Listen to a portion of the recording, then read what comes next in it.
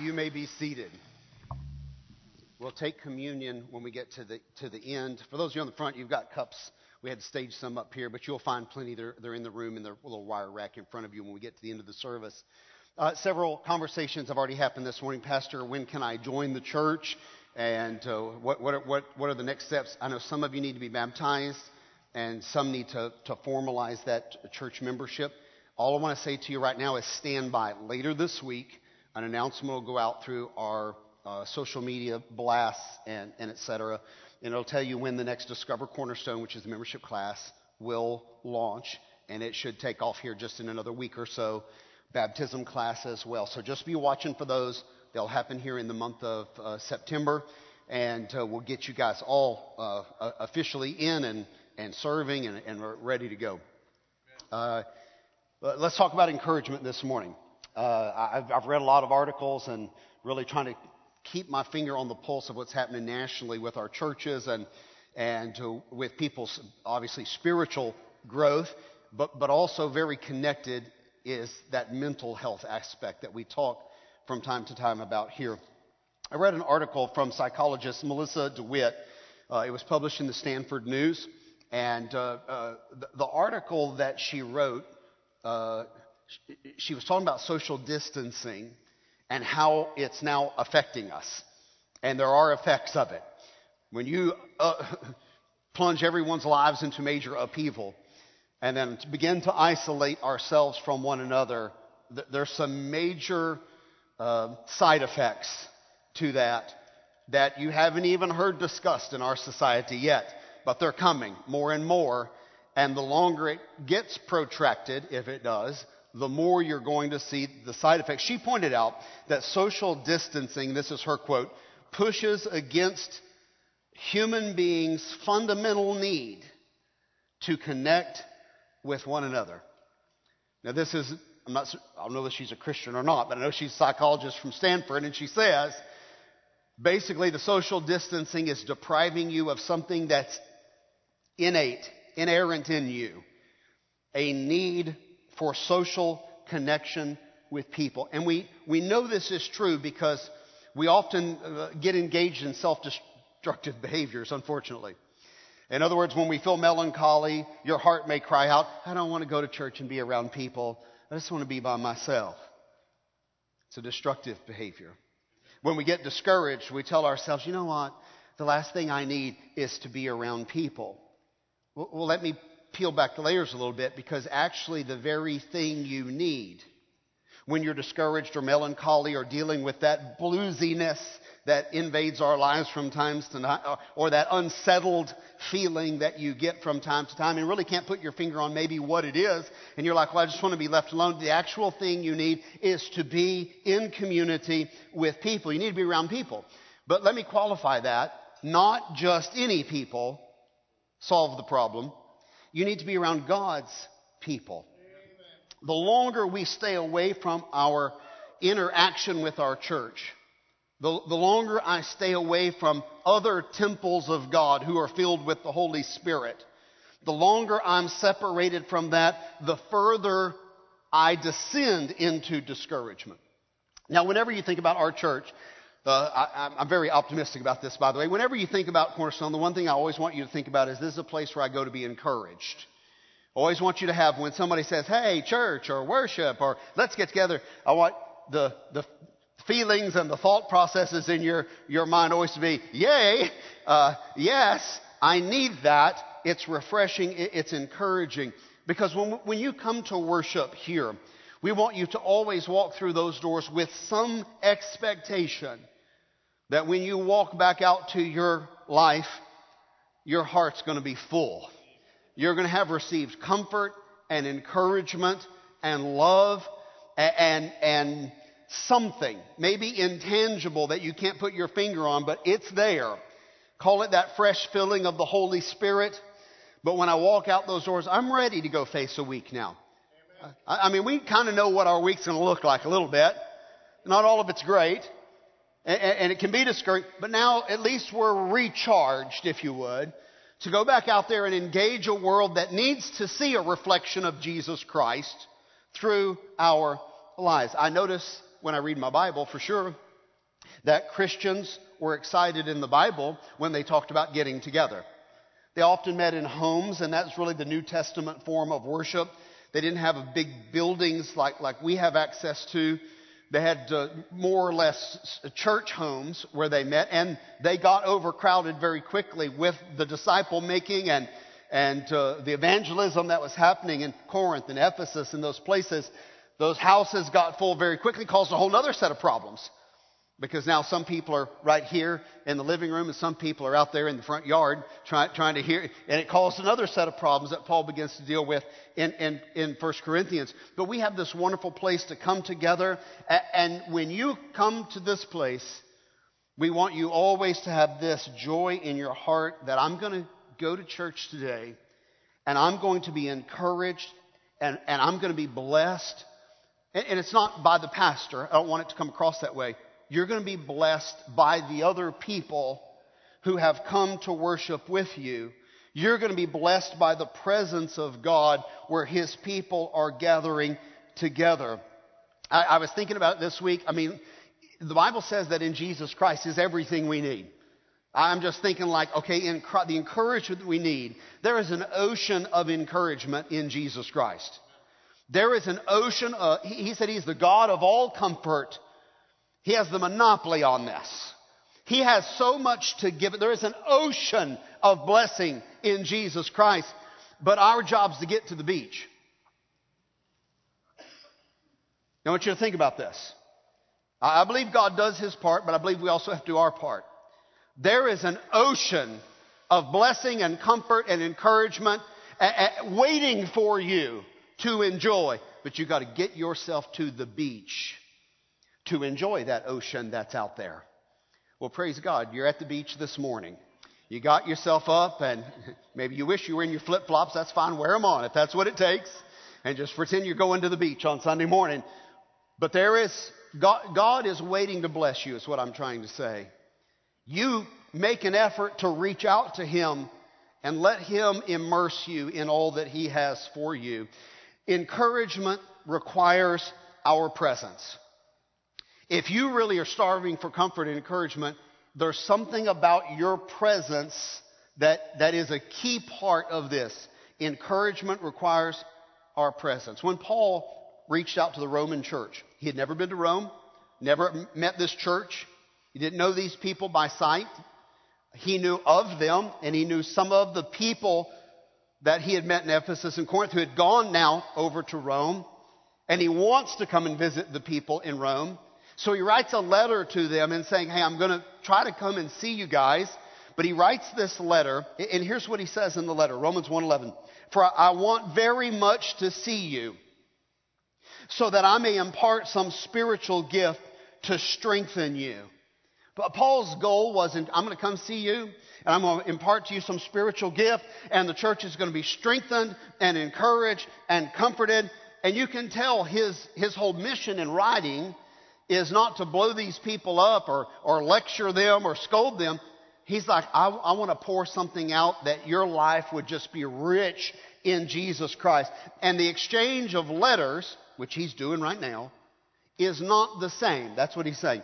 I long to come and see you that I may impart some spiritual gift to you, because writing you a letter is not good enough. I'm going to try to write some good things that'll encourage you. That's not the same as hugging your neck. That's not the same as an embrace. That's not the same as a handshake. That's not the same as sitting at the table and breaking bread together and talking about our lives and our children and our marriages and the goodness of God and our common salvation and what we believe. There's something about this presence that makes it very unique. Sure, all of us all week long accomplish things through texts and emails and Zoom meetings. I love technology. Technology is wonderful. But in this modern age, I want you to remember, technology has limitations. Your neighbor may need to hear from you this week. I mean, your real neighbor. Or your coworker. They may need more than a memo or an email or a text. They may need to just look into each other's eyes and say, hey, I've been thinking about you. Is everything okay? Can I pray for you? You've been on my heart. You have no idea what that might do to transform someone's week. Being together meets one of the basic needs of our lives. Let me give you an illustration. Jesus was facing what we consider to be one of his moments, big moments. Imagine in less than 12 hours, it's going to be nailing you to a cross. He's in the Garden of Gethsemane. He's now about to go and kneel down in the garden and begin to pray to the Father. And on that night before his death on the cross, as he wrestled with God in prayer, and he said, Father, is there any other way to accomplish the salvation of these people other than the torture I've got to go through tomorrow? If there is, Father, let this cup pass from me. Is there any other way? And when he gets his peace in prayer, the answer obviously is there is no other way. Nevertheless, then, Lord, Father, your will be done, not my will. And as he agonized, and as he cried, and as he's drenched in sweat, Bible says sweating as if it were great drops of blood falling down to the ground. What it's describing is this intense, emotional, spiritual experience that he's having. And here's the curious thing. Jesus wanted his disciples, he wanted those he called his friends. Remember, he said, I don't call you servants, but I call you my friends.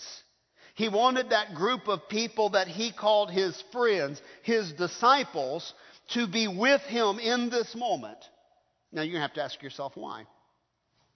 Well, the easy answer for me from that text is the why is this. There was something about the presence of his disciples and his friends that made that moment bearable. There was something about that great moment of agony as he realizes, I'm going to die in a few hours. Not just die. I mean like tortured to death. Not like a bullet to the head. Not like like a protracted, agonizing, torturous death when the sun comes up. And the beating will start tonight in a few hours. And as he realizes that, you know what he wants? He just wants to be around somebody who actually loves him. Now, this is the thing. Sometimes when you're going through some stresses and some pains and some unease or maybe a victory, we'll talk about that in a moment, you just need to be surrounded by somebody who loves you. And they don't always have to make eloquent speeches or beautiful prayer, but just there's something about presence. I like to call it a ministry of presence. I've told you this many times. When 9/11 happened, they asked for many pastors to come to New York. And as we were training to go and be a part of that, one of the things that we all talked about in the group is they said what we're experiencing is when a group of pastors, or really Christians, but it doesn't beat pastors, but when we have a group of ministers come to New York City and begin to move through those tents and through those streets where those people are suffering, it brings peace and calmness, and we can't explain it, and we don't know what exactly is going on, but we want you guys to come. Now, that never made the news, but that's what they were telling us behind closed doors. Well, I was looking at Mom and the others who were being trained there in the room when we were dealing with that, and we said, we know what it is that brings the peace and the calmness. It's the presence of the Holy Spirit flowing through the people of God. Listen, sometimes you need to be around somebody who you know has your back, your best interests, and who loves you unconditionally, and who'll be with you to the very end. And that just the presence of such a person in your proximity brings you some level of comfort that words cannot describe. Jesus said, could you guys come into the garden and pray with me? Now, they didn't know what was about to happen, but Jesus knew what was about to happen. And he said, I want my friends, I want my disciples to be around me. Christian assembling in worship like this is a beautiful thing. We can worship in small groups. You can worship privately. And I don't want to diminish any of those. They all have their place. But there is a clear command for this, and there is a reason that God commanded this. Because he knew that we needed presence. Because it supplies a level of encouragement we can't get. Now listen, I want to praise the deacons and the leaders of the church.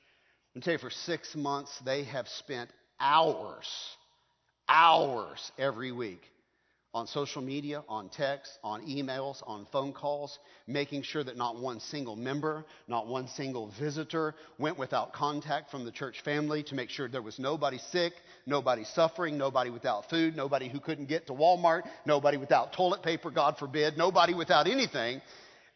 And I want to praise you, because that's the care within the body of Christ that the Scripture talks about. That we care for one another as if we were family, because we are one in Christ Jesus. I read a story that was written many, many years ago, and I just want to read a piece of this story to you. It struck me in a certain way as I was preparing. A man in a military uniform walked into an ICU ward, and as soon as he came through the double doors, the nurse was kind of watching for someone, and she walked right over and she grabbed the serviceman by the arm and she said, "Well, thank God you're here. Come quickly." And she took that guy and drug him right into an ICU room. And he's in his military uniform, and when he comes into the ICU room, there's a very frail old man in an oxygen tent. She drags the serviceman in and she says to the man in the oxygen tent, "He's arrived. Your son is here." And they're all looking at each other, and the patient's eyes open for just a few minutes. He was heavily sedated. He had had a heart attack and had been in extreme pain. Through the plastic of the oxygen tent, he saw the soldier standing there, and immediately his hand shot out from underneath the oxygen tent. He reached out and grabbed the hand of the Marine. "Your son's here," the nurse said. The Marine wrapped his big, strong fingers around that frail hand, and the nurse grabbed a chair and slid it right over beside the bed. The Marine sat down next to the man who was in so much pain. The nurse came and went several times. Her record said the young Marine never left the side of the old man, that he held his hand. She said several times, when I came in and out of the room, I could hear the young man whispering words of encouragement, words of love, kind things. She said, I couldn't hear everything that was said, but I know there, by the tone of what was happening, that words of encouragement were being said. The soldier held tight to the dying man's hand all through the night. Somewhere around dawn, the old man left this life and went out into eternity. The Marine released the lifeless hand and tucked it under the tent and laid it on his chest. The Marine walked out the ICU room, bumped right into the nurse.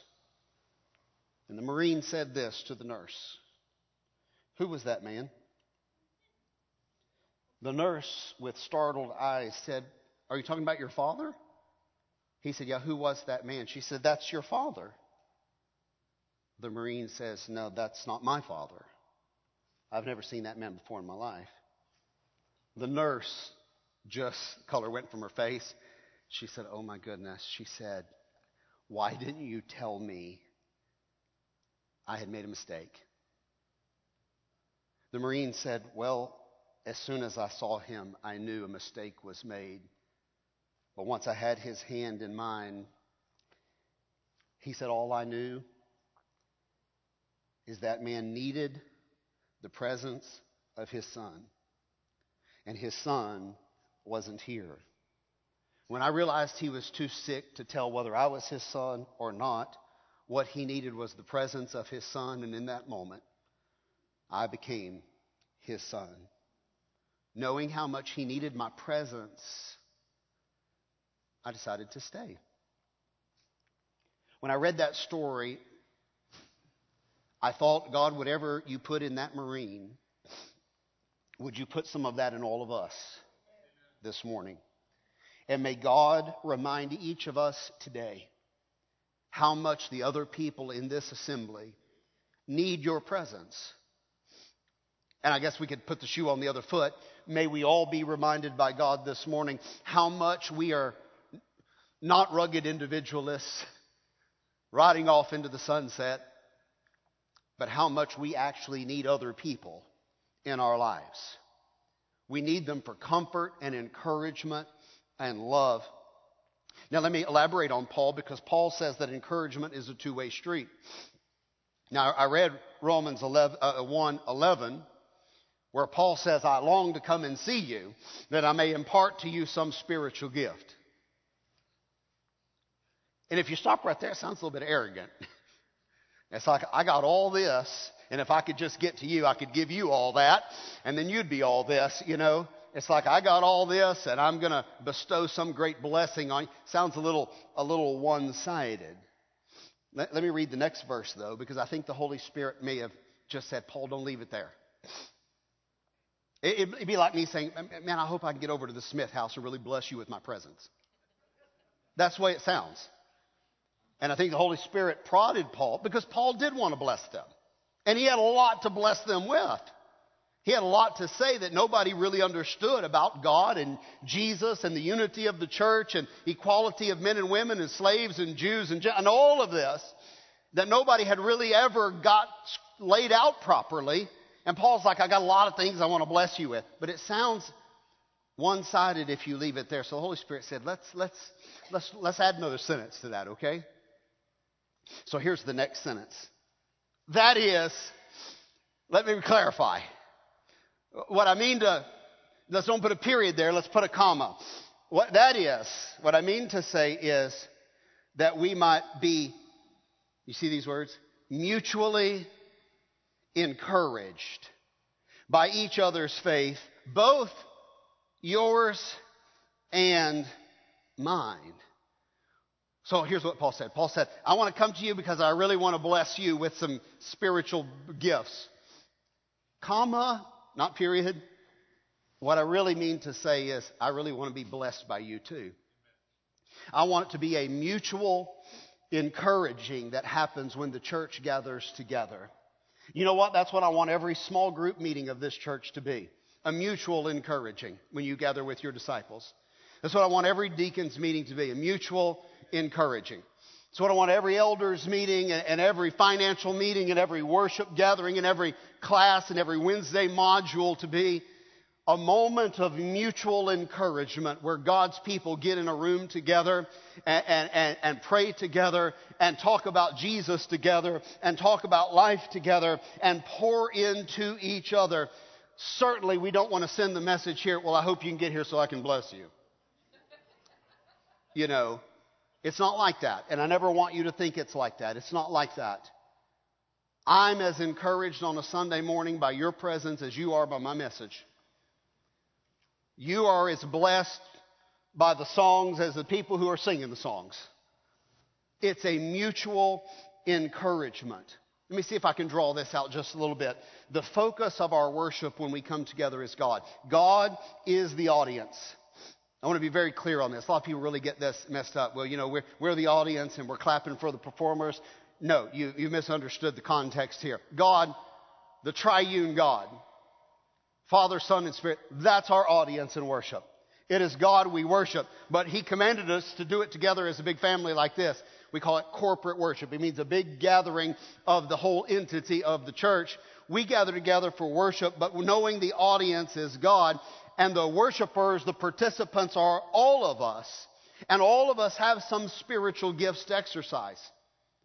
Wow, when I came in this morning, there's people sweeping and people putting out communion cups and people arranging chairs and people taking temperatures and people getting the sound system ready and people getting the AC just right and people getting the camera set up and people getting their instruments ready. There's a lot going on, like a beehive here this morning. You know what? That's mutual using of your gifts, whether it's administration or helps or whatever your gift is. Just looking at a moment and saying, how can God use me right now to lift the church? That's what using your spiritual gift is all about. How can God use me right now to lift everybody? How can I be encouragement to this body of Jesus Christ? God's the focus of our worship, but He's not the only one who's blessed by worship. I'm as blessed by worship, I hope, as God is. I hope you're as blessed when we worship God. God's blessed and honored, but your heart is filled and blessed and honored. We are the congregation. We are the worshipers. And we are blessed in the participation of worship.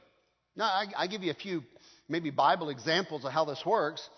You remember Moses went up to Mount Sinai and he had a unique moment. I'm not saying you can have this moment, but he had a unique moment where he really kind of spoke face to face with God, if you would.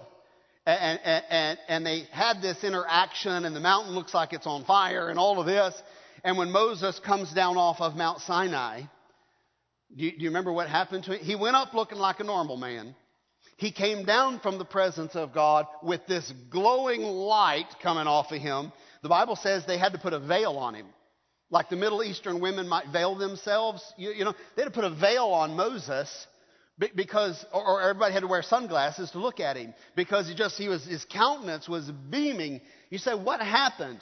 He was transformed through being with God. Can I say it in a very modern vernacular? Being with God rubbed off on him. You know what Paul said in the New Testament? When you open the Word of God and commune with God and the Holy Spirit, you're transformed in the same glory, transformed into the same image. God is transforming you to be like Him, and one of the ways He transforms you is when you get into the presence of all of God's people. Little by little, something's happening to you. You're becoming a little more like Jesus Christ. Do you remember what David said? David wrote in Psalm 22, he said, when God's people praise, now he's a psalm writer, he's a song writer, worship song writer. He's a Chris Tomlin of his age. And when he wrote his worship songs, part of what he said in his worship songs is, when we come together to worship God in praise, God comes down.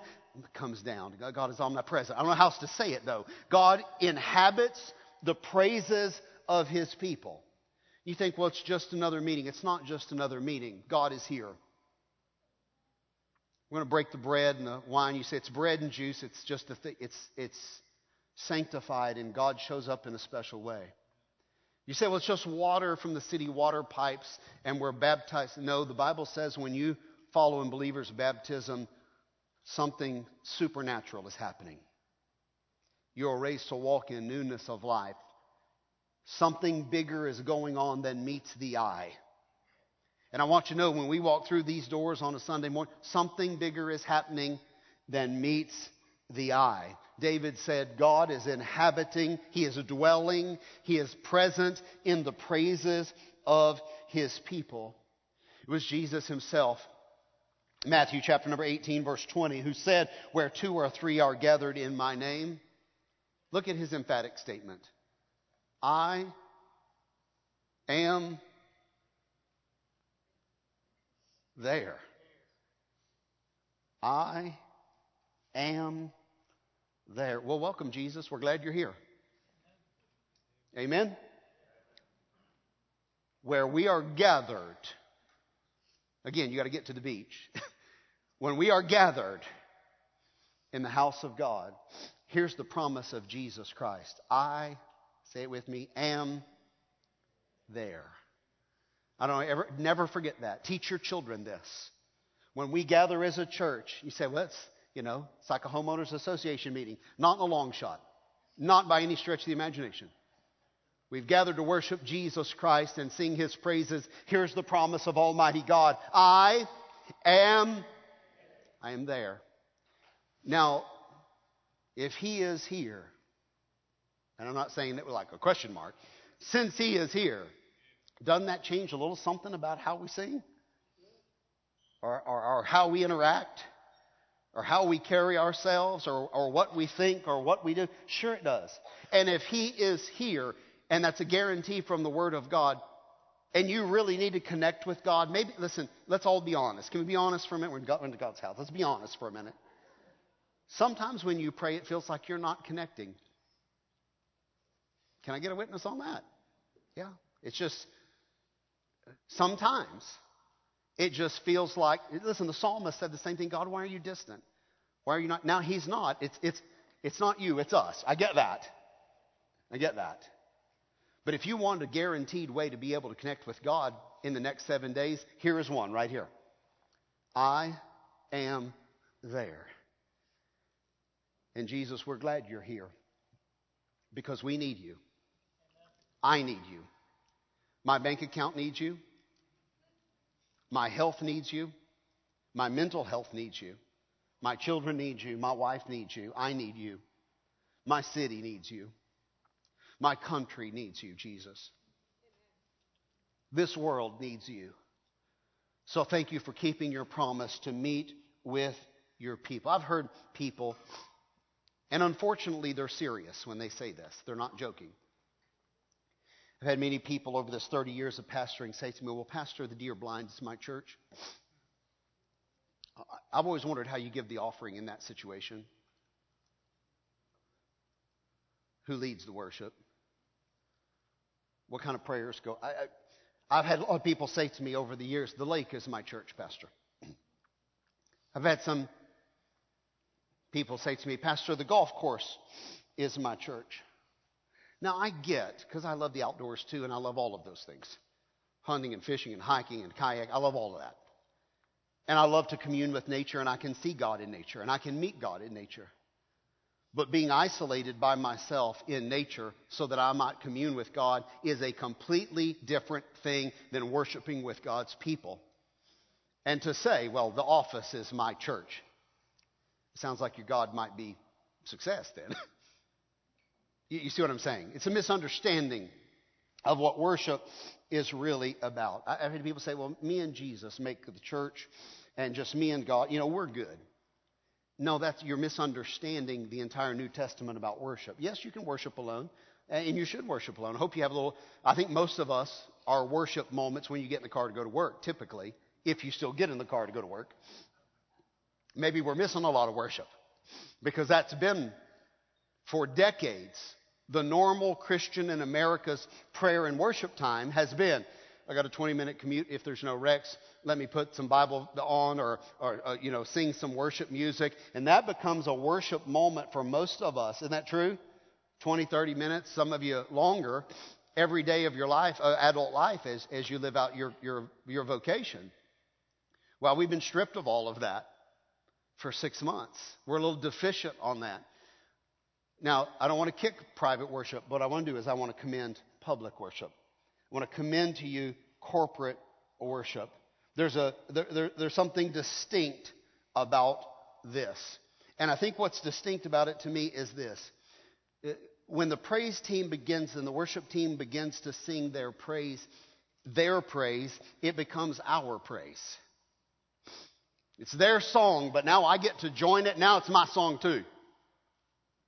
Then sings my soul, my Savior God to thee, how great thou art. They led it. I grabbed it right there, and it became my song right there a few minutes ago.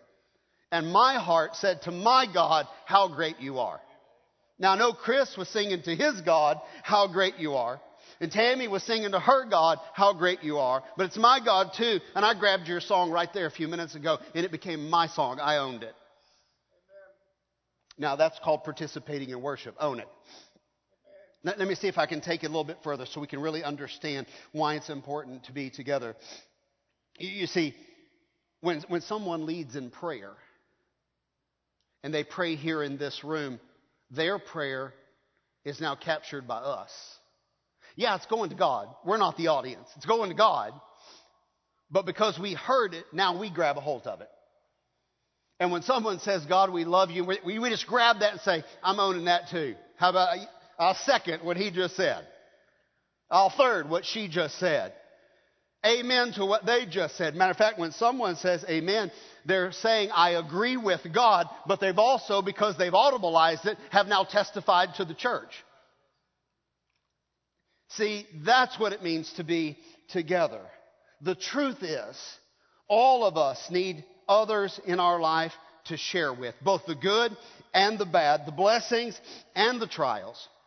I think I've taught this to you before, but let me remind you of something you already know. My blessings are multiplied when I share them. Now, I think this is why we're Facebookers and Instagrammers and all of this, because most of us, if we have a victory, there's something natural, normal, innate in us that wants to share that. And say, hey, I just got a promotion. Now, what do I want you to do? I just posted, hey, I just got a promotion. What do I want you to do?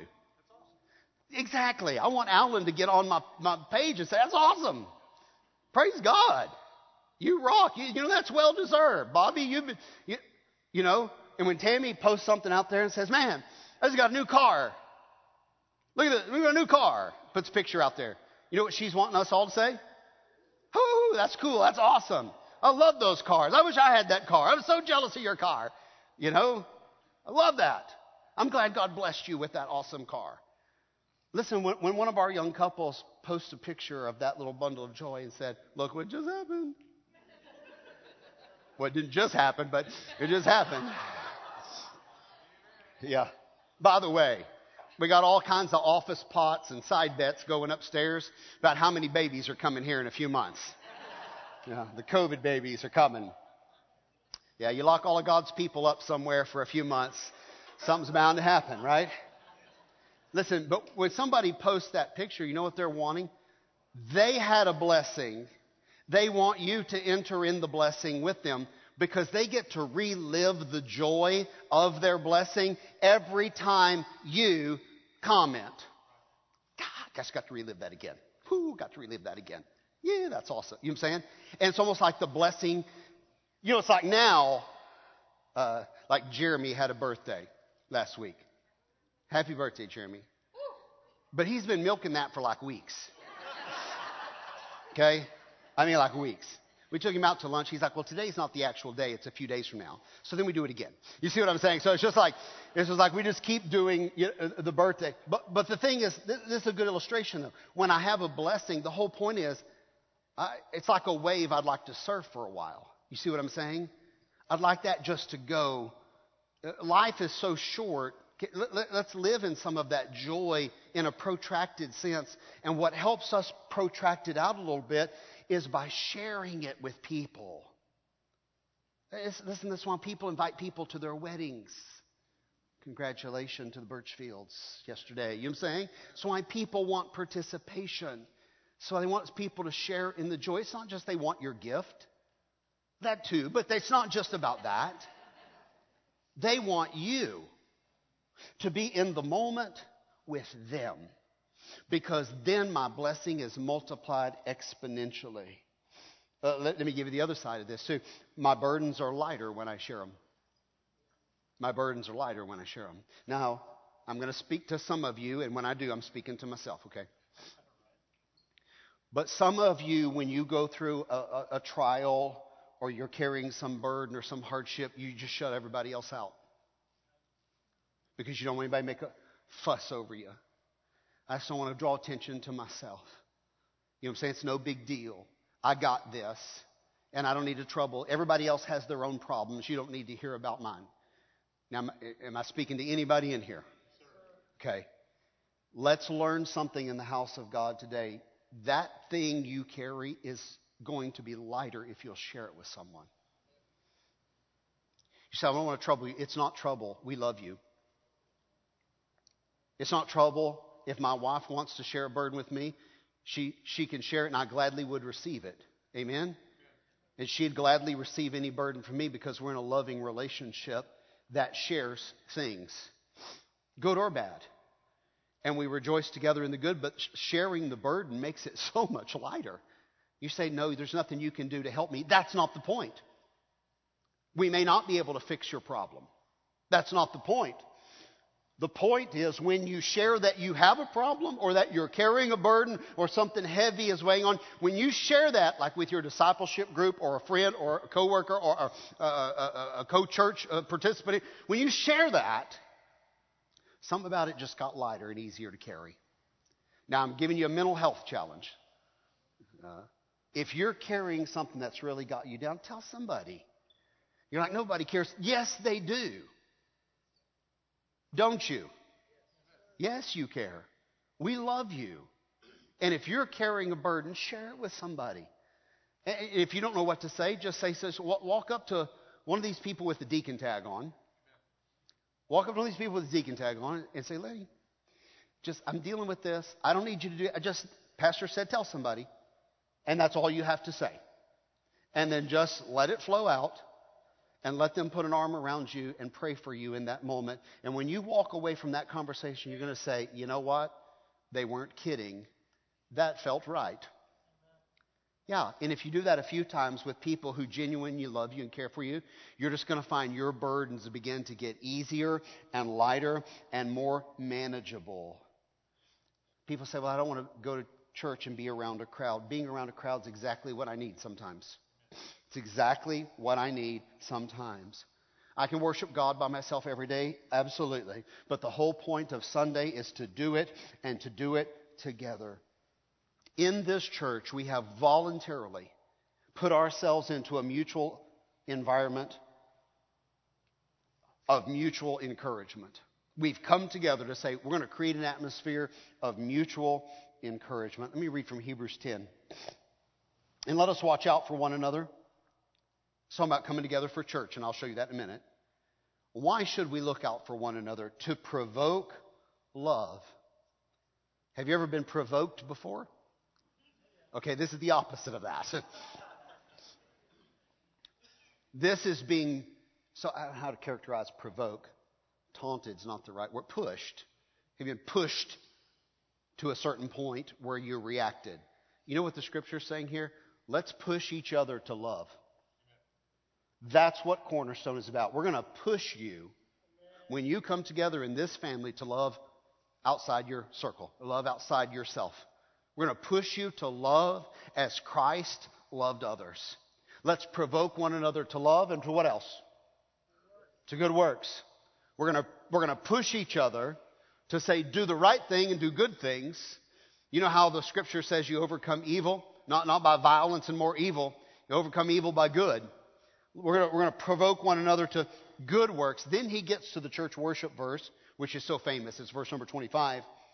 Where it says, not neglecting to gather together. Don't neglect gathering together like we've done today, as some are in the habit of doing. And I have to lift my hand. For 6 months, I've been in the habit of not.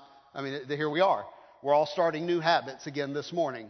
Let's not neglect the assembly, but encouraging one another. Paul, who I believe wrote the book of Hebrews, is saying right here, when you come together, we come together to provoke, to push each other to love, to good works, and we come together to mutually encourage one another. Let me give you my last thought this morning. You are encouraged by our faith. You are encouraged by our faith. Our faith strengthens you. And I mean, as a participant of the church, your faith strengthens us. But you're encouraged by our faith. Our core beliefs here hold us together, and they are the very basis for our assembling. I'm going to read you Paul's words one more time, Romans 1:12. That is to be mutually encouraged by each other's faith, both yours and mine. Now, let me give you a word of caution. Simply getting together with people is not always necessarily encouraging. For example, you could gather with 20 people in the waiting room of your physician. Would not necessarily be an encouraging gathering. Okay? You could gather together with 6 of your coworkers in a conference room for a financial meeting. Would not necessarily be the most encouraging gathering together. There's a distinctive quality about meeting with God's people that makes them encouraging to be around. Now, if you're not encouraging to be around, I am talking to you right now. Discouragement and criticism are not spiritual gifts. They're not spiritual gifts. And if that's your normal mode of communication, stop it and say to God, this has to change in my life. God, help me overcome this. Because the scripture says that when we get together, it's about mutual encouragement. So there must be, therefore, something encouraging about being around God's people. Right? So listen, pessimism and Christianity are not compatible. Pessimism It's doom, it's gloom, it's not going to work out right.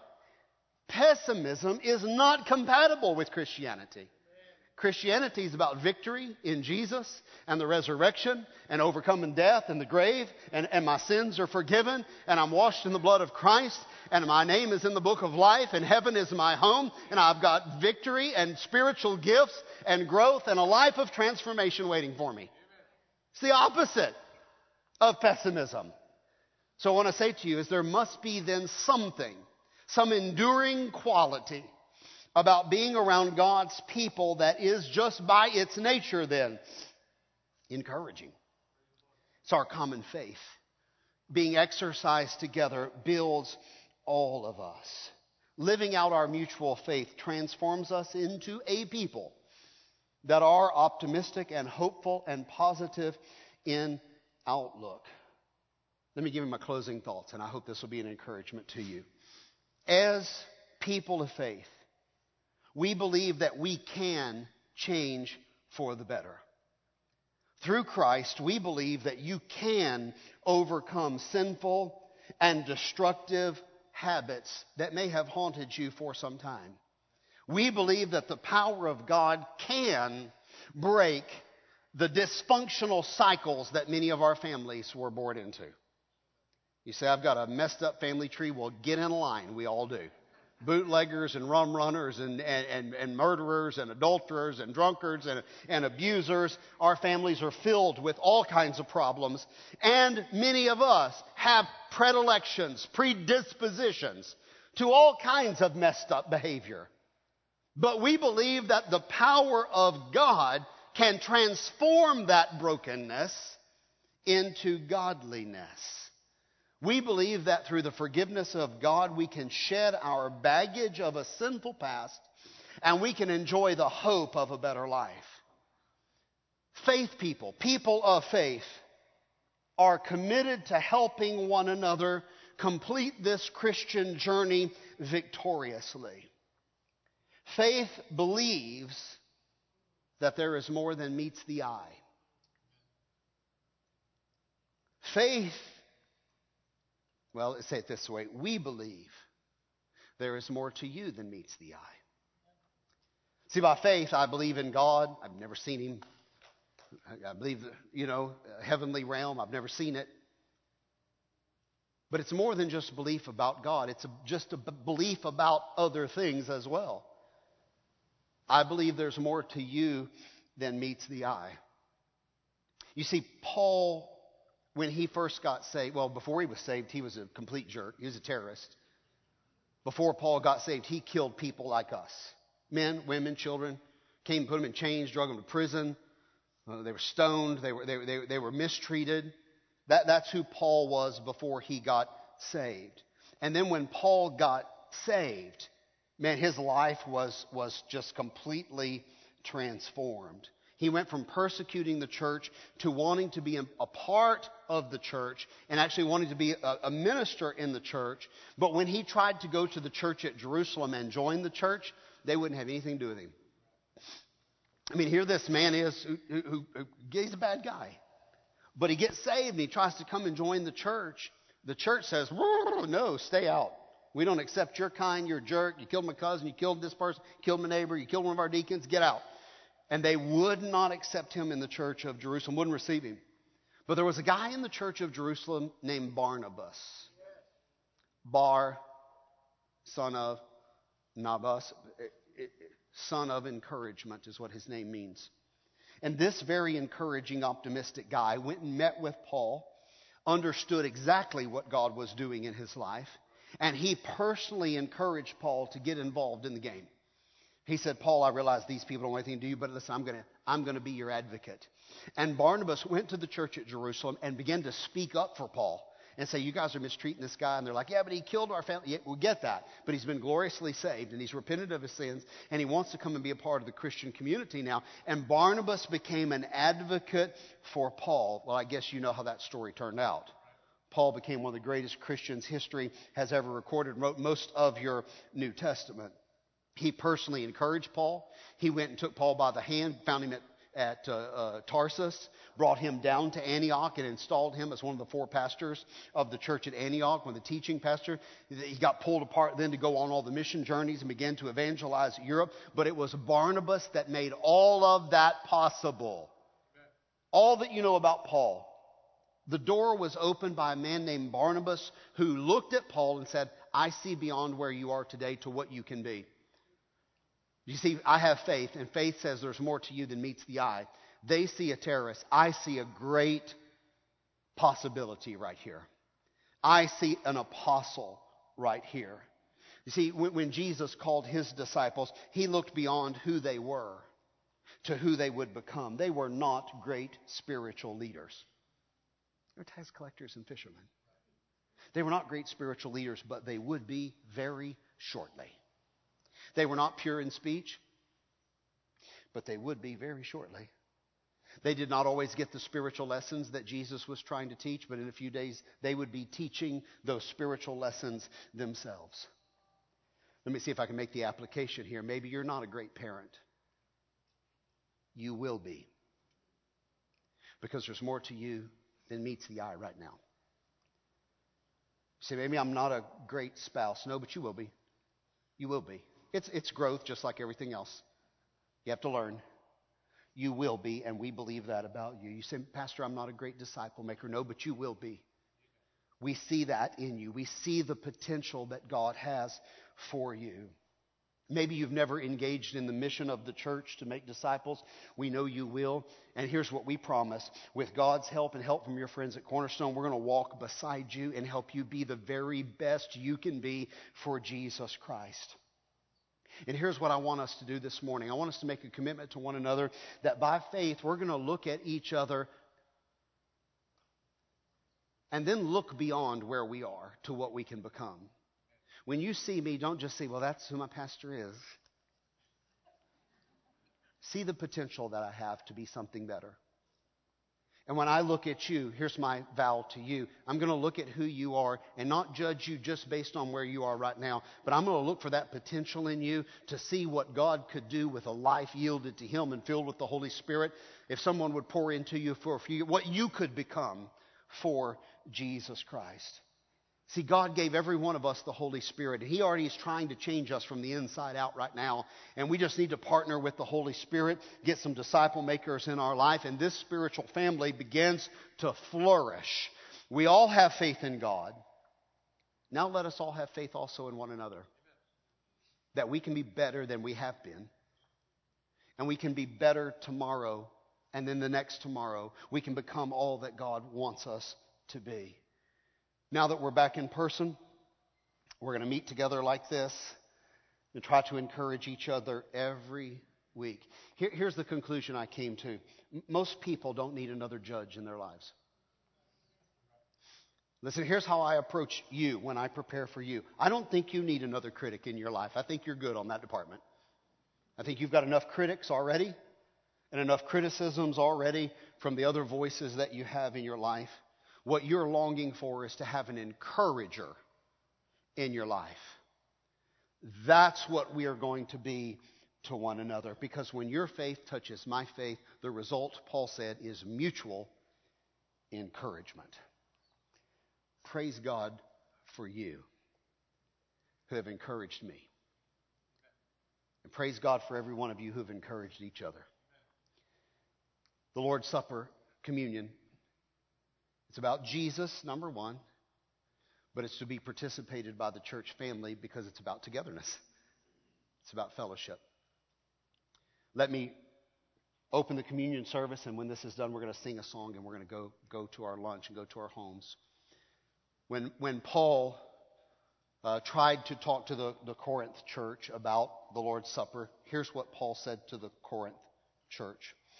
For I received from the Lord what I also passed to you. Here's what he passed to them. The Lord Jesus, on the night he was betrayed, took bread.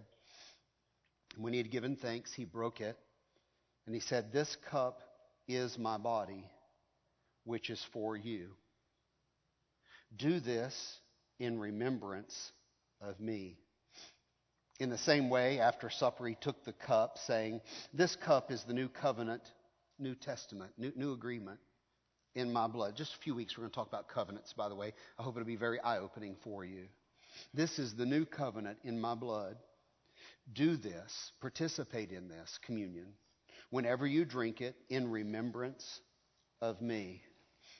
For whenever you eat this bread and drink this cup, you proclaim the Lord's death till he comes. When we take communion, we're reminded what Jesus did for us. He gave his own self because he loved this body, his church so much. He's willing to give himself for you. That's what we remember this morning.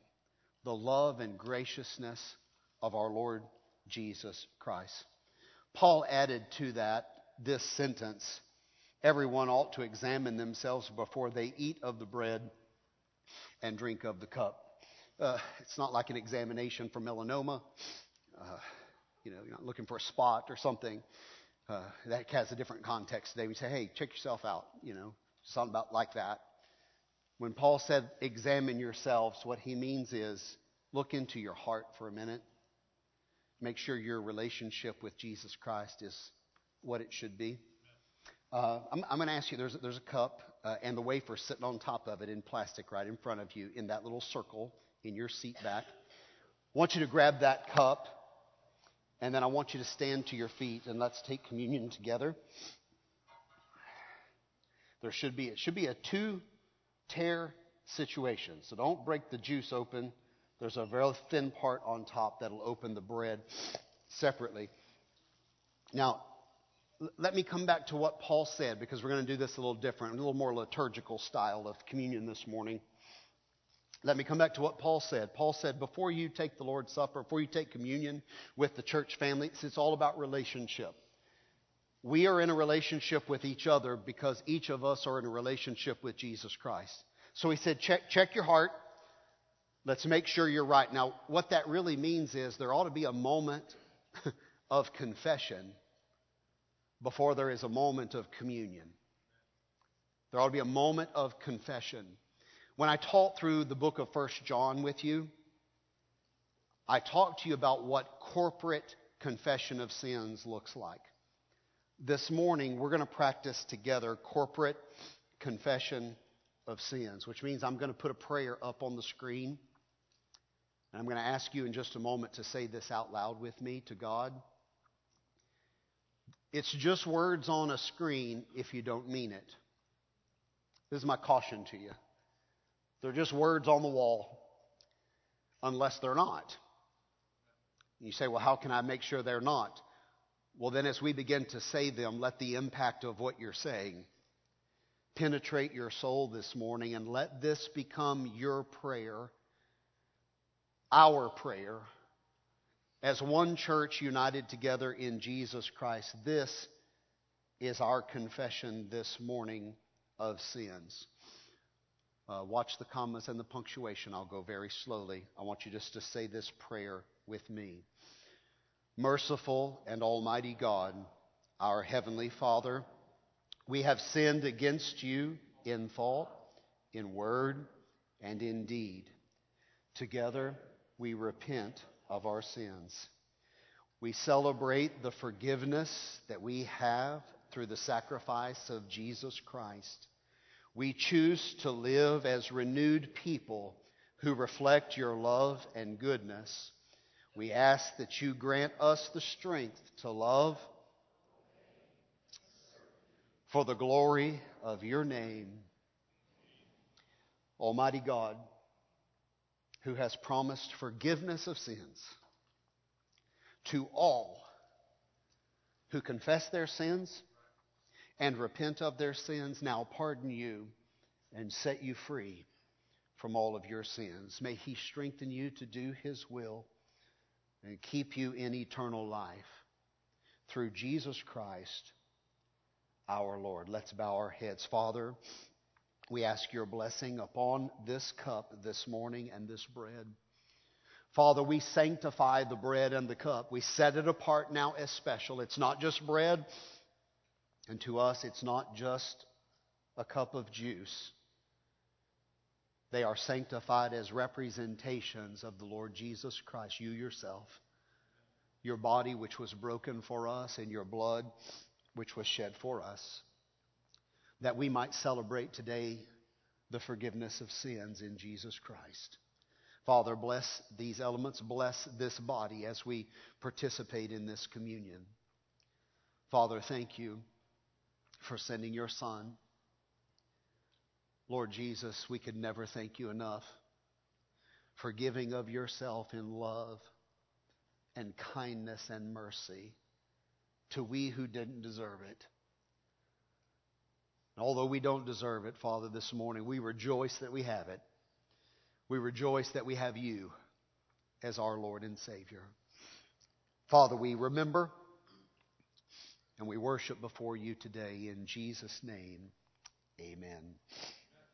Before you take the bread, let's also practice a common confession before we take the bread. If you would, repeat after me. Lord Jesus, you are the bread of life. By your cross and resurrection, you have set us free. You are the Savior of the world. Amen. Let's take the bread together.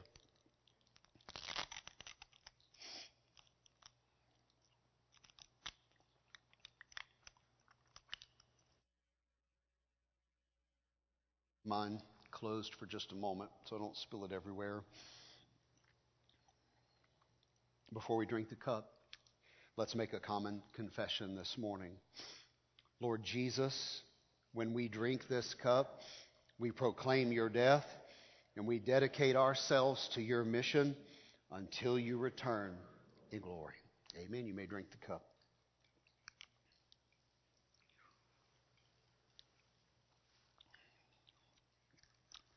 If the worship team would come, a little housekeeping to the rest. Just tuck all that trash back in that cup, drop it right back in that wire holder. The scripture tells us that after they took communion, at least the first one, probably the subsequent, that they all went out together after they sang a hymn and rejoiced. We're going to sing a hymn of worship, of praise and worship, a hymn. We'll sing a worship song. Give us a raucous worship song, by the way. It's celebratory this morning. And at the conclusion of this song, you are dismissed, okay? Listen, thank you. Thank you for having the courage to come and mix and mingle. I'm praying for your safety. Pray for my safety. Listen, I think eventually we will all get exposed to this, okay? Be strong. Take care of each other. If you need anything, your deacons will be reaching out to you this week. If on any deacon phone call, you say to whichever deacon it is, here's my situation. I want you to know within minutes, the entire deacon board and the entire staff know what you're in need of. It happens very quickly. It's not one person lifting you in prayer. Suddenly it becomes like 30 people lifting you in prayer, okay? Take care of each other. This is what it's all about. God bless you.